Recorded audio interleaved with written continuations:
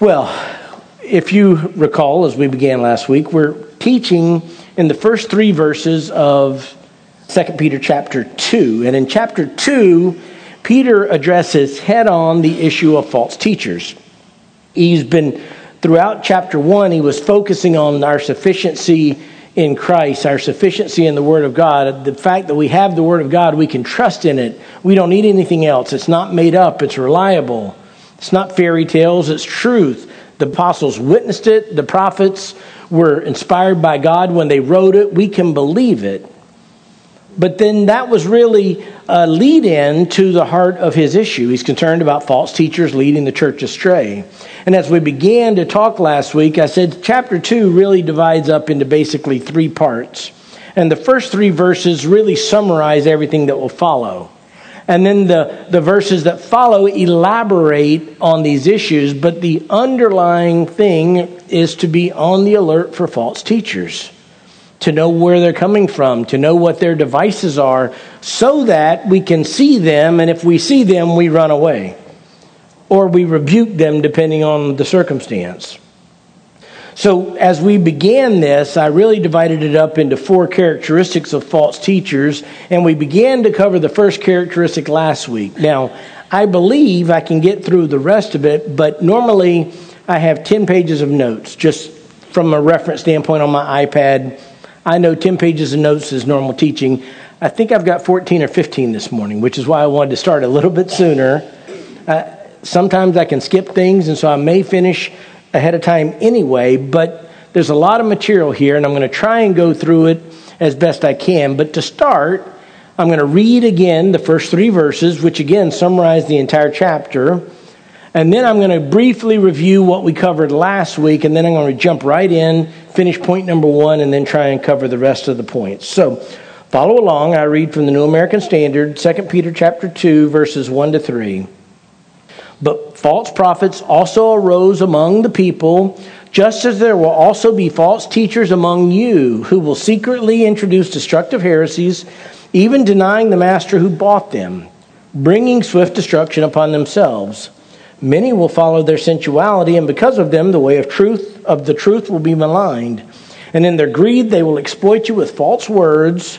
Their judgment from long ago is not idle, and their destruction is not asleep. And as I laid this out last week, I really broke it down into 4 characteristics of false teachers. And we began covering the first characteristic last week and finished it today.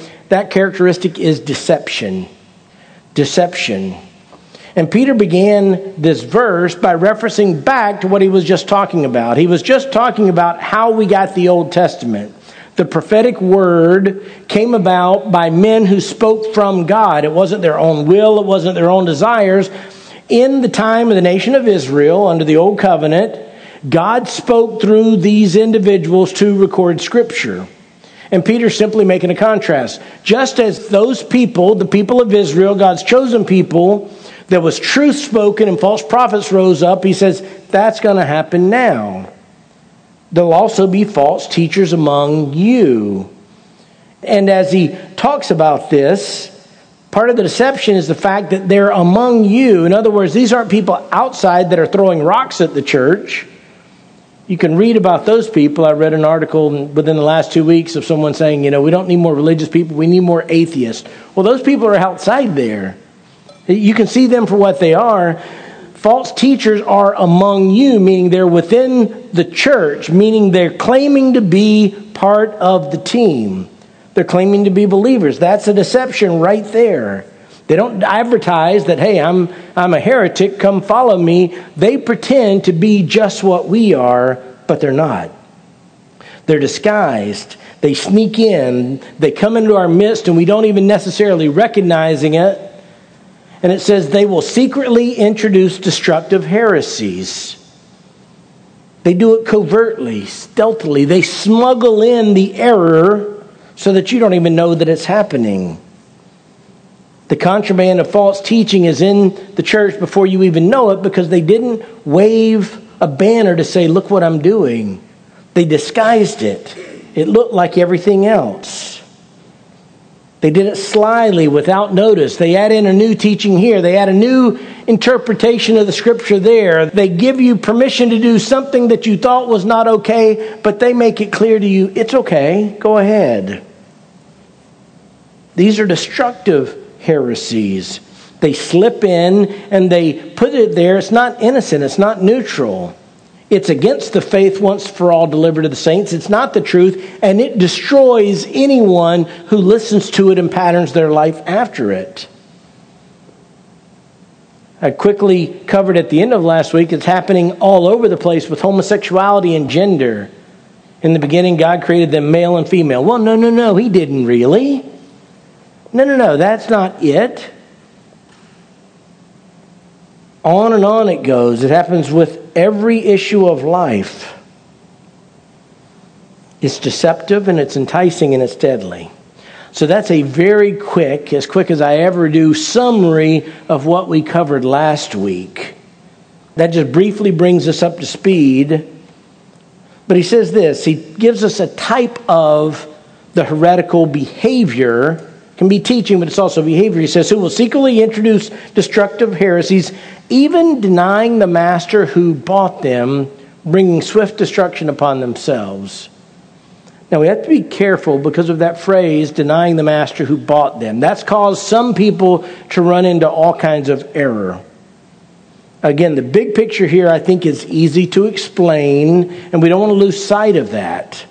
In fact, one of the things that's going to happen is these false teachers are going to be held accountable by God. That's a whole separate point, my fourth point. But he's basically saying these people are going to slip in, they're going to teach lies. And he says one of the things they'll do is they'll even deny the master who bought them. The denial of Jesus is part of the destructive heresy, but it occurs in a couple of ways. Certainly, they teach false things about Jesus. That happens all the time.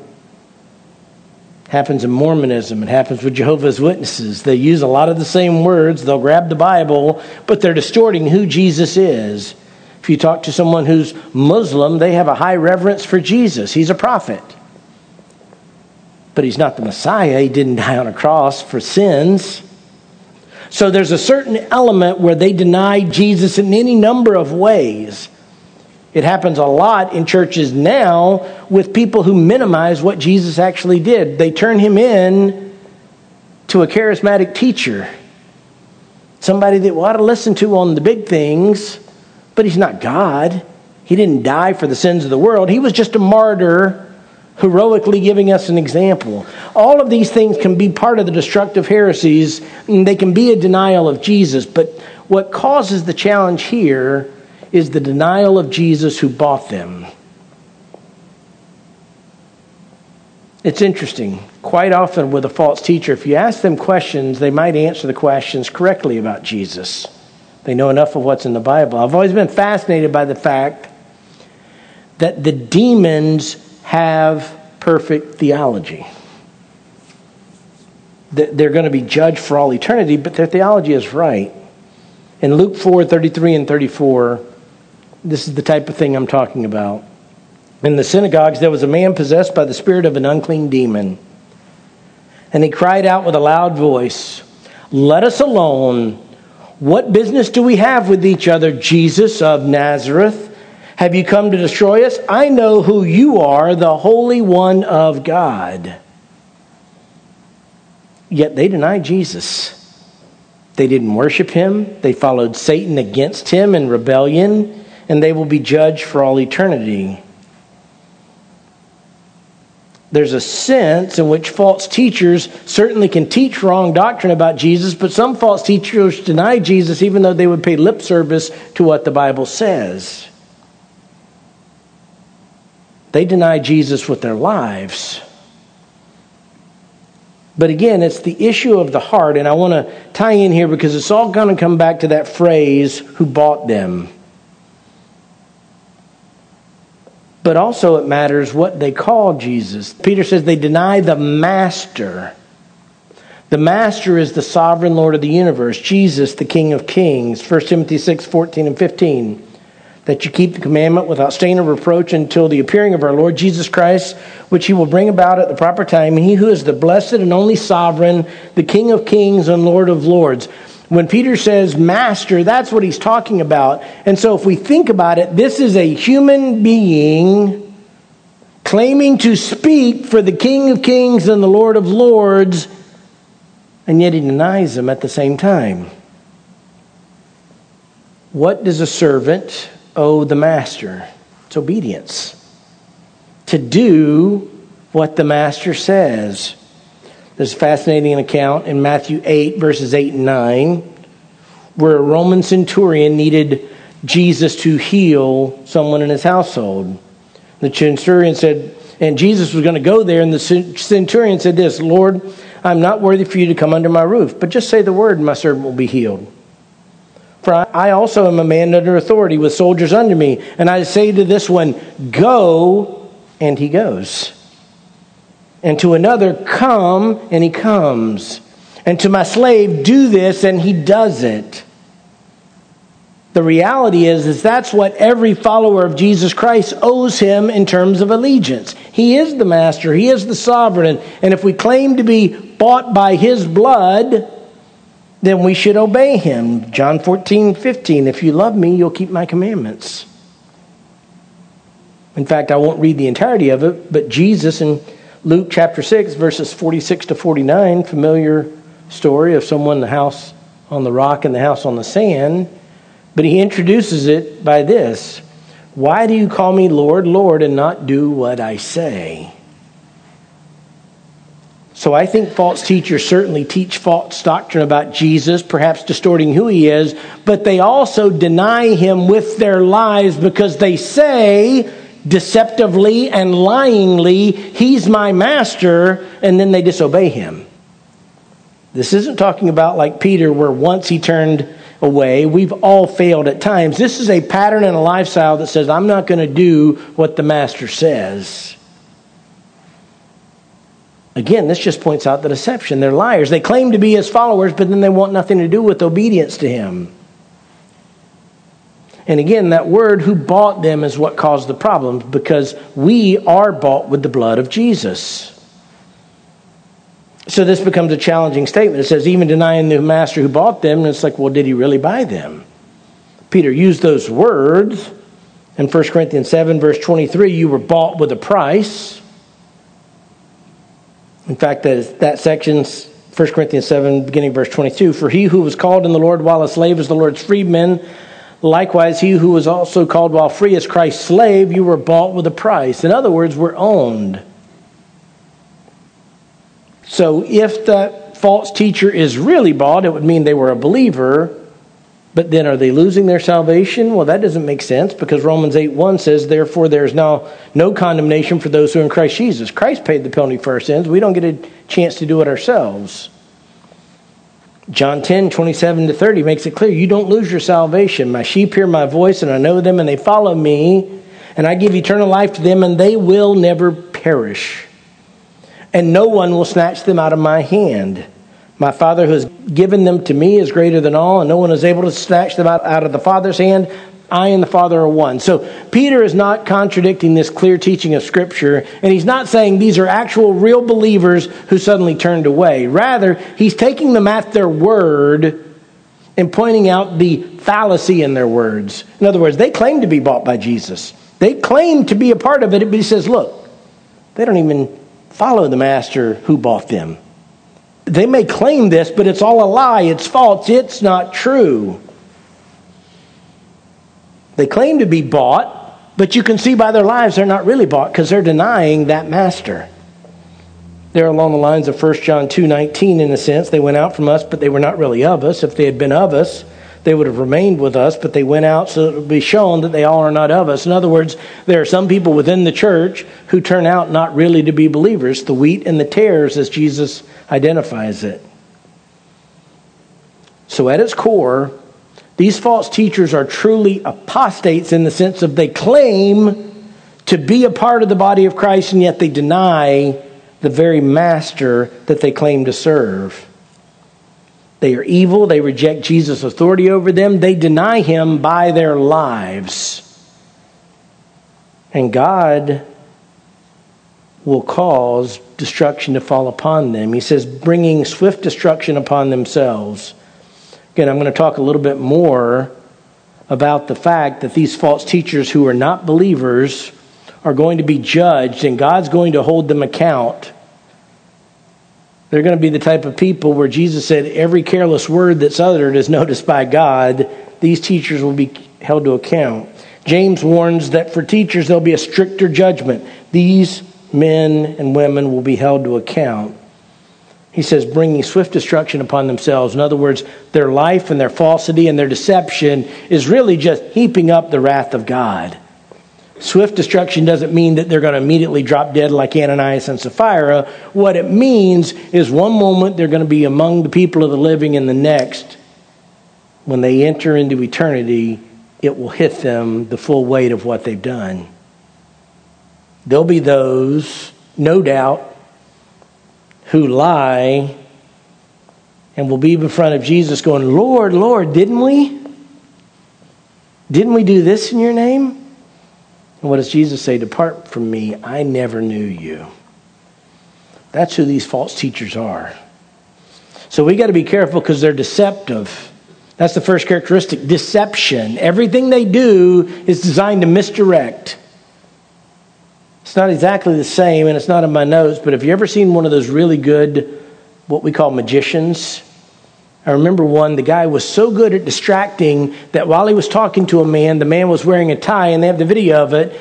He took the tie off of the man, untied it, and took it off, and the man never knew. Why? Because there was so much distractions going on, and because of all the other touching the elbow and everything. That's what false teachers are doing. They're trying to get you.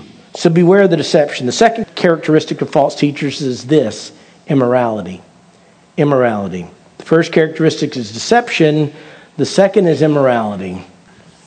And this one we have to look at a little bit. In fact, when I was first reading this, if you saw my study notes, I was a little not quite certain what was going on. It had to do with the way the pronouns were connected. But it makes a lot of sense, and I'll walk through it quickly. Perhaps you don't have the same confusion I had. Verse 2 says this, many will follow their sensuality, and because of them, the way of truth will be maligned. Again, I think the statement is straightforward, but I was a little confused because I see many, and I have write myself a note. Who's that? And then I see there. Okay, well, who's that? Many will follow there. And I can tell you, when I first looked at this, I thought that was the same people. But it's not the same people. Many will follow their sensuality. Again, I thought initially looking at it, many people will follow their own sensuality. And so I was not quite sure. But the reality is it's painting a different picture. Many is referring to the people in the church. It's just referring to Christians in the body of Christ. And there is referring to the false teachers. So the many are the people in the church, and the THEIR there are the false teachers. So knowing that, and the context makes that clearer once you look at it, the English language doesn't do it as clearly to me. But what it's basically saying, many people in the church will follow the false teachers in their example of sensuality. So Peter is in essence saying these false teachers are going to have followers. They're going to have disciples. He's warning us about this. We don't want to do this because he's saying if you follow them, you'll be like them. And one of the characteristics of them is their sensuality. And sensuality, as that term is used here, is referring to unrestrained sexual immorality. Again, not a fall, not a King David with Bathsheba, a moment of sin. It's talking about a lifestyle of unrestrained sexual immorality. In other words, there are no limits. Do what you want to do.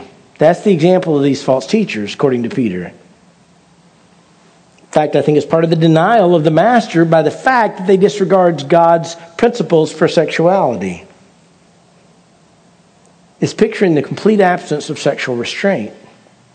We're going to see later in the chapter when we discuss, there's a reference to Sodom and Lot and some of the same nomenclature there. Now, it doesn't necessarily mean sexual immorality in the homosexual variety only, but in the context, it's just talking about people who say there's no limits, do what you want to do, no matter what. God created the sexual relationship. He created the male and female, and part of the issue is to become one flesh. That includes, it's not only, but it includes the sexual relationship. And so God puts a limit on the sexual activity of his creatures.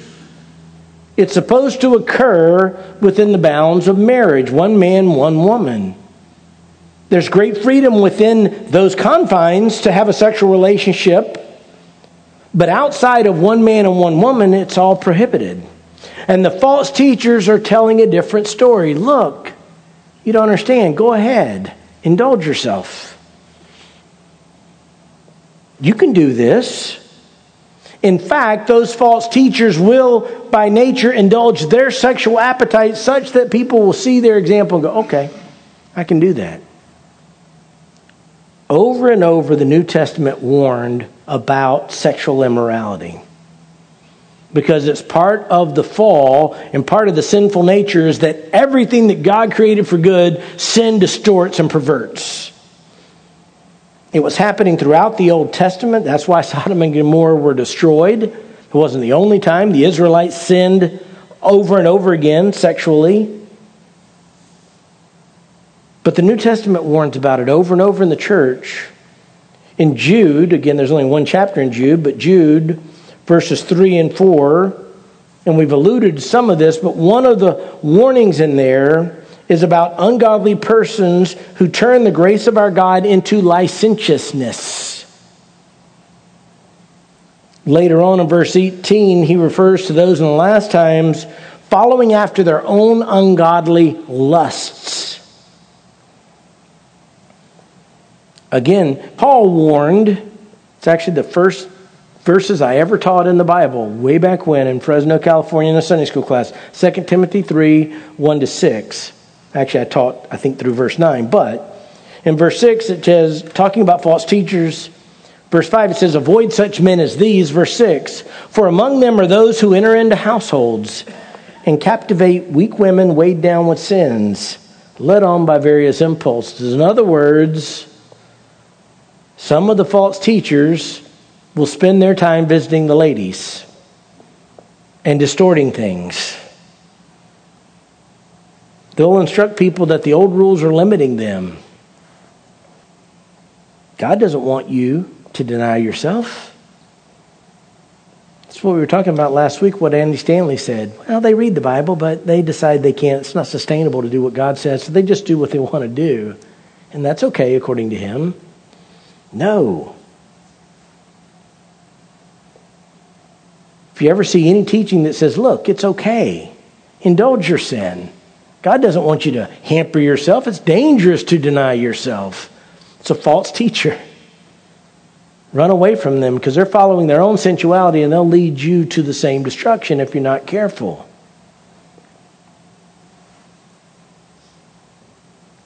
Later on in this chapter, he'll describe it this way. It's the same issue. Verse 18 and 19 of 2 Peter 2. For speaking out arrogant words of vanity, they entice by fleshly desires, by sensuality, those who barely escape from the ones who live in error, promising them freedom while they themselves are slaves of corruption. For by what a man is overcome, by this he is enslaved. The outcome is not only God's judgment for these false teachers, but such lies and debauchery damage the testimony of the church.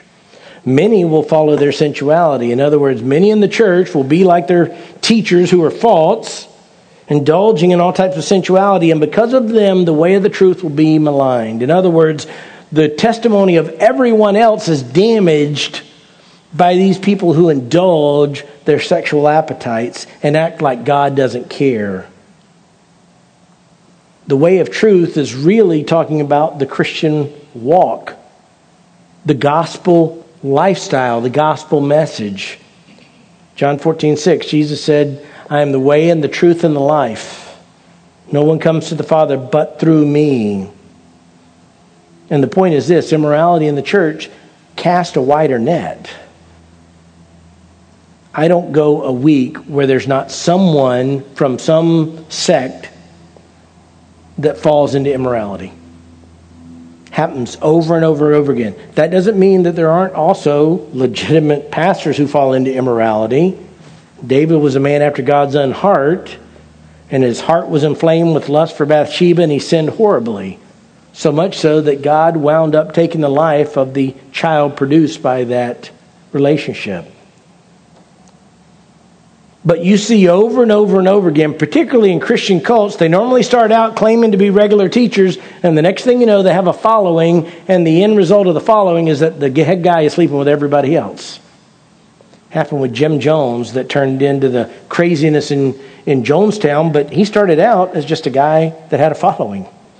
David Koresh was doing the same thing in Waco. Warren Jeffs, that sect of distortion of Mormonism, was doing the same thing. It's always been the case. Came to my mind, and so I looked up the verse, 1 Samuel 2:22. Now Eli, he was a prophet, was very old, and he heard all that his sons were doing to all Israel, and how they lay with the women who served at the doorway of the tent of meeting. Ministry seems to breed the opportunity for sexual immorality. That shouldn't be the case. Certainly any legitimate teacher should flee from sexual immorality. That's what Scripture tells us all to do, but it happens over and over. I remember when I was in Fresno and I was getting ready to leave the church and go to seminary, I was talking to the main pastor who since has passed away. But he told me you got to look out for three things. Every pastor has to look out for three things. He said you got to look out for pride. Well, that makes sense. That was Satan's downfall. He would tempt with pride. He said you got to look out for money, and we're about to get there in point 3. And he said you got to look out for sexual temptation. Those bring down pastors over and over again. But the false teachers aren't fighting against it. In fact, they're taking advantage of the opportunity that ministry provides to bring these people in. The number of cases I've read where it started out with this pastor's counseling the wife who was having a bad marriage. I don't have to read any further. I know where it's going. They're preying on the vulnerable. They find weak women.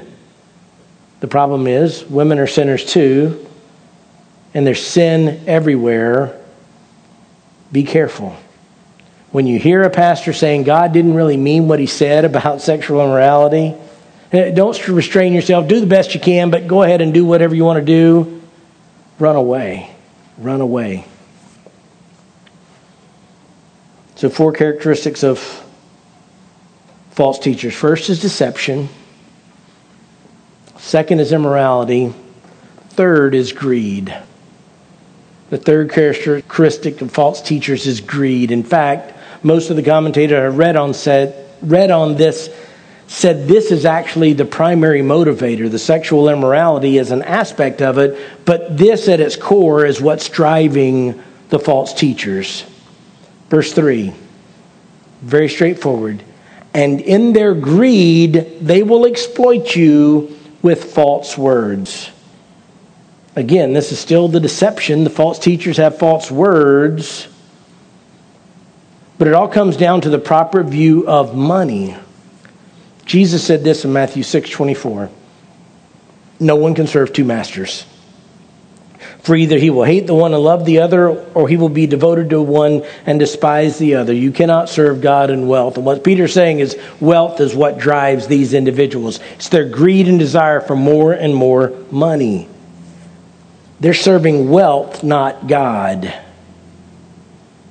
Their greed is just that. It's a desire for more and more and more. And in this context and how it's used, it's not talking about anything other than the desire for more money, material things. You have to be very careful here. Because the false teachers take advantage of an aspect of Scripture, which is that pastors are entitled to earn a living from the work. 1 Timothy 5:17 and 18. The elders who rule well are to be considered worthy of double honor, especially those who work hard at preaching and teaching.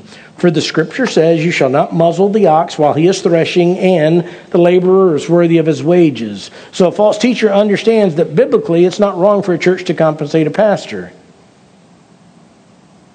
We understand that nothing wrong with a pastor drawing a paycheck. Paul, if you recall Pastor Steve's message in 1 Corinthians, at one point decided not to take what was his due because of another point, but there's nothing wrong with a pastor drawing a salary. That's not what's condemned. What's condemned is that that's the only motivation for the person doing what they're doing. For time's sake, I won't read all of it, but you can write down the reference. 1 Timothy chapter 6, verses 3 to 10. 1 Timothy chapter 6, verses 3 to 10. And he's talking about false teachers and error coming into the church. But he mentions men of depraved mind and deprived of the truth, who suppose that godliness is a means of gains. In other words, they're figuring out I can make money in the church. Which leads to this in verse 9, but those who want to get rich fall into temptation and a snare, and many foolish and harmful desires, which plunge men into ruin and destruction. For the love of money is root of all sorts of evil, and some by longing for it have wandered away from the truth. This is the crux of the issue for these individuals. They've pierced themselves with many griefs because they want more and more and more, and they're willing to do whatever it takes to part you from your money. Again, in Colossians 3:5, we're told that this is idolatry. There's a list of sins there, but including greed, which amounts to idolatry. A pastor who's motivated by money is in it for himself, not for the people. Jesus even gave the illustration of the contrast. John chapter 10, verses 11, 13. I am the good shepherd, Jesus said. The good shepherd lays down his life for the sheep. He who is a hired hand and not a shepherd, who is not the owner of the sheep, sees the wolf coming and leaves the sheep and flees. And the wolf snatches them and scatters them. He flees because he's a hired hand and he's not concerned about the sheep. But Peter, in essence, says this kind of pastor is terrible because not only is he not caring for the sheep, he's stealing from the sheep. They will exploit you with false words. In other words, they'll say whatever they have to say to get you to write a check, to get you to reach into your pocket and pull out money. They are the dishonest used car salesmen of the church. What's it going to take for us to sign the paperwork today? I'm not a world traveler. God's given me the privilege to go a lot of places. In comparison to some people, I've gone nowhere. In comparison to others, I've been a lot. But there's a fascinating thing I've seen. Everywhere I've gone in the world, there have been references on mission trips. There have been Christians of some sort that are at least known. First place I ever went was to Kiev, Ukraine, back in 2003. But this happened in Nigeria. It happens in Central America. America has exported Christianity around the world. The problem is, the most dominant export is the Christianity tied to money. So the biggest church in Kiev was led by a disciple of Benny Hinn, getting all the money. When you go to Nigeria, it's fascinating. Some of the wealthiest pastors in the world, I mean hundreds of millions of dollars, are in Nigeria. Why? Because they learned from Benny Hinn. I would not tell you to do it, but just this week, it's so blasphemous, it's insane. I was watching a pastor on YouTube that God spoke to him while he was flying on his private jet that he needed a bigger private jet. Then the other pastor, and the two people, it was Kenneth Copeland and Jesse Duplantis. I can use their names because they put it on the internet. Kenneth Copeland interrupted because he also has his own jets. He actually flies them himself. When I was in seminary, he was asking for more money to get a bigger plane. But Jesse was saying that I was on the plane talking and the pilot was wondering what's going on. And I was on my plane and I was talking to God, which is blasphemy. No, he wasn't. And God was saying, you got to believe for this bigger jet. And then Kenneth Copeland's like, well, and you couldn't do that on a commercial airline. You couldn't have that conversation with God. So it's good that you had it's like, But every day, people are sending them countless dollars over and over again. In fact, if you ever look, and it's a horrific, but they're passing jets between ministries. Because I'm big enough now that I'll get a bigger jet. You can have my old jet. Give me money. There was some telethon for a big jet that one of the guys was doing. And another guy with the ministry said, we believe, yes, God's doing this. So here's $100,000 for our ministry towards that jet. Guess what he's doing? He's using false words so that he can get money on the other side for his jet. That's what's being perpetrated around the world. And it finds favor with people who are desperate. Pastors with bigger airplanes, fancier cars, bigger houses, nice everything. They're not staying at the Marriott or the Holiday Inn. They're staying in luxury $10,000+ a night places. And I'm not exaggerating. And they're in America and Africa, Central America, South America, Asia, anywhere on the globe. The only place that I know of that they aren't is Antarctica. And one of them will figure out a way to get there soon enough. If there's a nickel there, they'll get it. Here's the point. These people are fleecing God's people all the time, and we have to be careful. One of the things I always like is Pastor Steve doesn't talk about money. We're not having a telethon all the time. Once in a while, we talk about a legitimate need, but that's not the motivation of Lakeside. You can tell by our facilities. But greed drives a lot of false teachers. And they'll say anything to part you from your money. And they're good. But the end result of all of this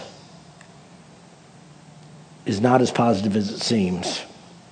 While they're here, they may be prosperous. They may be flying on private jets.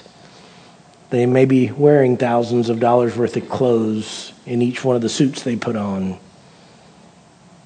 They may be staying in multi-million-dollar mansions and staying at the finest places, but you wouldn't want to trade places with them for even a second. Because ultimately, there's a fourth characteristic of false teachers, and it's damnation. Damnation. The end of verse 3, Peter says this, and in their greed they will exploit you with false words. Then the end of verse 3, their judgment from long ago is not idle, and their destruction is not asleep. He's going to talk about this more. He already talked about the fact that they are bringing swift destruction upon themselves, but what he wants to remind us is that God is seeing everything. One of the heart cries from the psalmist at times is because it looks like the evil are prospering. And I got to tell you, in my heart, there have been times where Lakeside desperately needed, particularly in years gone by, $50,000, and then I watch a false ministry spend millions. It's like, Lord, just send a couple of shekels our way, please. But that's just my foolish heart talking and not trusting the Lord. The reality is this is a picture of a criminal trial, and the sentence is already in the books. God's the judge.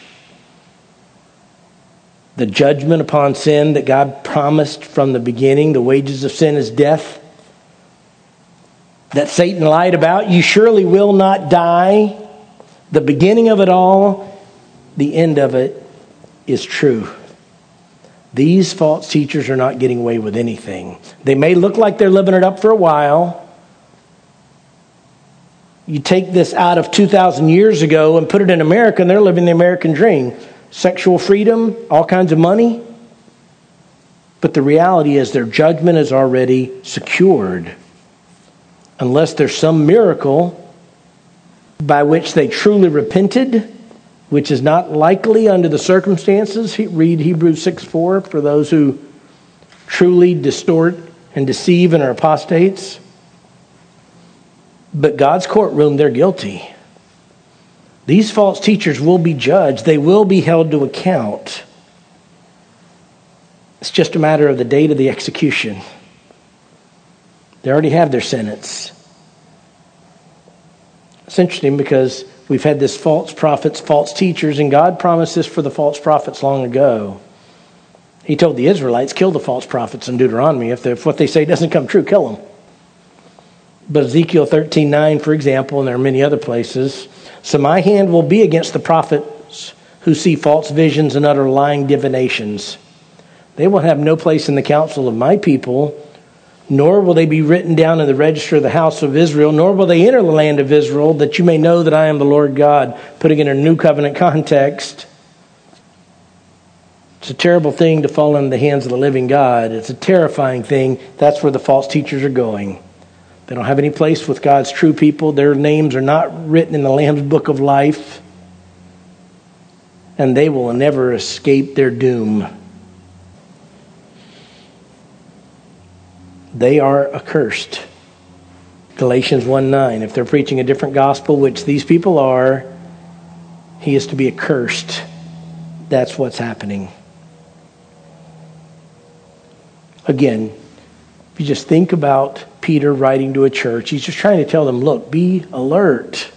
Just as he said in 1 Peter, be on the alert, because your adversary, the devil, is prowling around seeking those he can devour. He's telling us in the 2 Peter, be on the alert for the emissaries of Satan that are trying to infiltrate the church and destroy you.